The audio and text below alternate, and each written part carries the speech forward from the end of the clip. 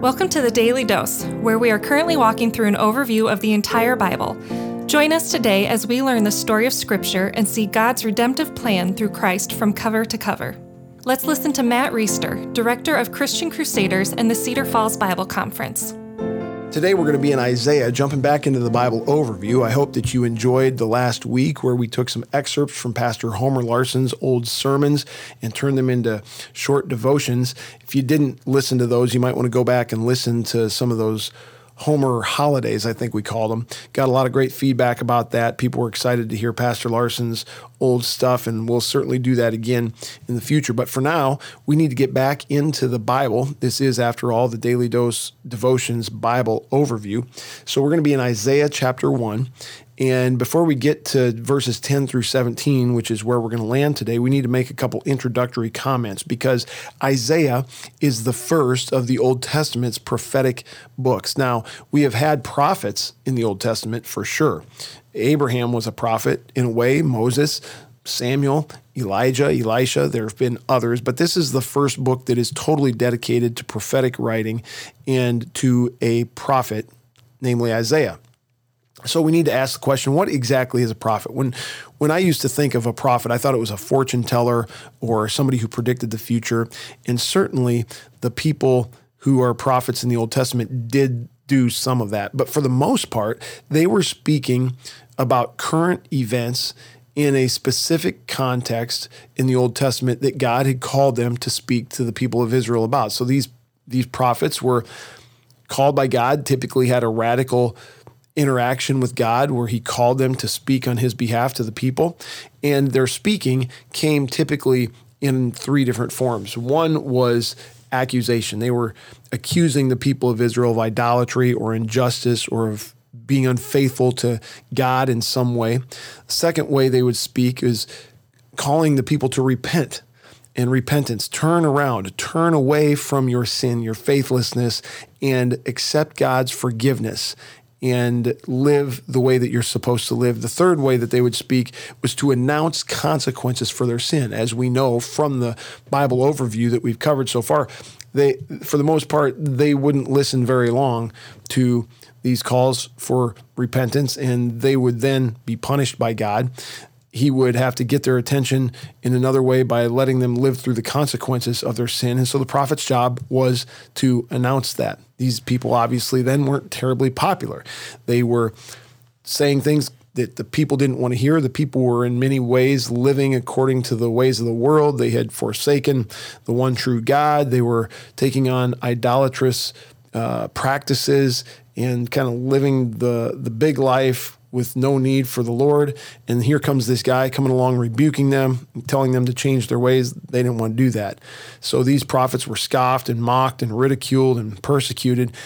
But eventually, the things that they said would happen, the punishment, the consequences that the Lord told them to tell the people were coming, would eventually come.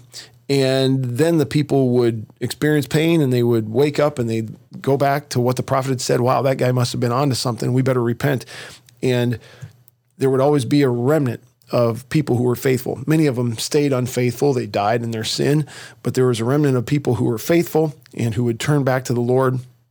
And the Lord would restore them, and his redemptive plan for the world would move forward, obviously culminating in the person of Jesus Christ, who would be the perfect lawkeeper, the perfect king, the perfect judge, and then the perfect sacrifice, who died and rose again so that anyone who put their faith and trust in Christ could be forgiven and reconciled to God and made part of his family. And that's the message of Scripture. And Israel was a vehicle to deliver that message and deliver that Savior to the world. And the prophets were brought to help keep Israel on that path despite their unfaithfulness, despite their sin. So Isaiah was a prophet during the reign of Uzziah and Jotham and Ahaz and Hezekiah. Those are four kings of Judah. You remember the kingdom split back in the Kings. And the kingdom split. Judah was the descendants of David. Judah was eventually the line that would bring us Jesus Christ. And Isaiah was a prophet to the kingdom of Judah during the reign of those kings between about 740 BC and 681 BC. So we're going to be in chapter 1, verses 10 through 17. And chapter 1 and the beginning of chapter 2 are kind of a microcosm of the whole book of Isaiah. And you're going to get a feel for that in a second, because he's going to call out sin, he's going to call them to repentance, and then he's going to paint a picture of a day when his justice would be restored. And a day that will take place on this earth, and then eventually will take place in a new heavens and a new earth. So here's chapter 1, verse 10. Hear the word of the Lord, you rulers of Sodom. Give ear to the teaching of our God, you people of Gomorrah. What to me is the multitude of your sacrifices, says the Lord. I've had enough of your burnt offerings of rams and the fat of well-fed beasts. I do not delight in the blood of bulls or of lambs or of goats. When you come to appear before me, who has required of you this trampling of my courts? Bring no more vain offerings. Incense is an abomination to me. New moon and Sabbath and the calling of convocations, I cannot endure iniquity and solemn assembly. Your new moons and your appointed feast my soul hates. They have become a burden to me. I'm weary of bearing them. When you spread out your hands, I will hide my eyes from you. Even though you make many prayers, I will not listen. Your hands are full of blood. Wash yourselves, make yourselves clean. Remove the evil of your deeds from before my eyes. Cease to do evil, learn to do good, seek justice, correct oppression, bring justice to the fatherless, and plead the widow's cause. So here Isaiah is saying something that should be kind of peculiar to us, because if you were with us in the Bible overview back in the early books in the Old Testament, Leviticus, Deuteronomy, when the law, Exodus was being laid down, God specifically commanded the people of Israel to observe these certain feasts, to observe these certain sacrifices. And right here, he's saying, I'm sick and tired of the feasts, and I'm sick and tired of the sacrifices. And the reason he's sick and tired of them is because all they are is external rituals that are not consistent with a heart that is faithful to God. They're doing the right things for the most part on the outside, but on the inside, they are far from God, and God is not about that. We can identify this with the Pharisees in the New Testament, and it's a reminder to us today as we start out 2021. Are you wholeheartedly bought into serving God? Or do you trust him? Are you faithful to him? Is he the center of your life? Or are you just doing external things that you think are going to keep him happy while your heart is far from him? You do a quiet time, you listen to this podcast, you go to church, you write a check to a ministry once in a while.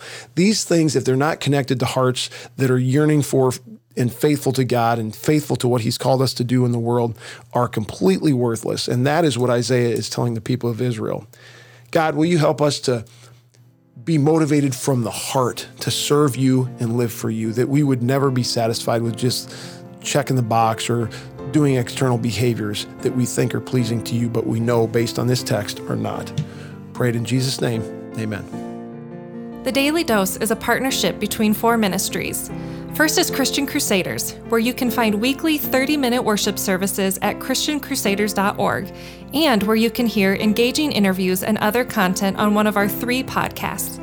Second is Fresh Wind Worship, whose weekly worship services are available on their YouTube channel, Fresh Wind Ministries, and linked to their Facebook page, Fresh Wind Worship. Third is the Cedar Falls Bible Conference, whose conference videos are available at cedarfallsbibleconference.com. And please consider joining us for our 100th annual conference on Saturday, July 31st through Saturday, August 7th in 2021. If you or someone you know could benefit from an anonymous online Christian mentor, please visit issuesiface.com, which is provided by Power to Change Digital Strategies, our 4th partnering ministry. Please subscribe to this podcast, leave a 5-star review, and prayerfully consider financially supporting one of our partnering ministries. And check our episode notes for links and more details. Thank you for listening, and may God richly bless you.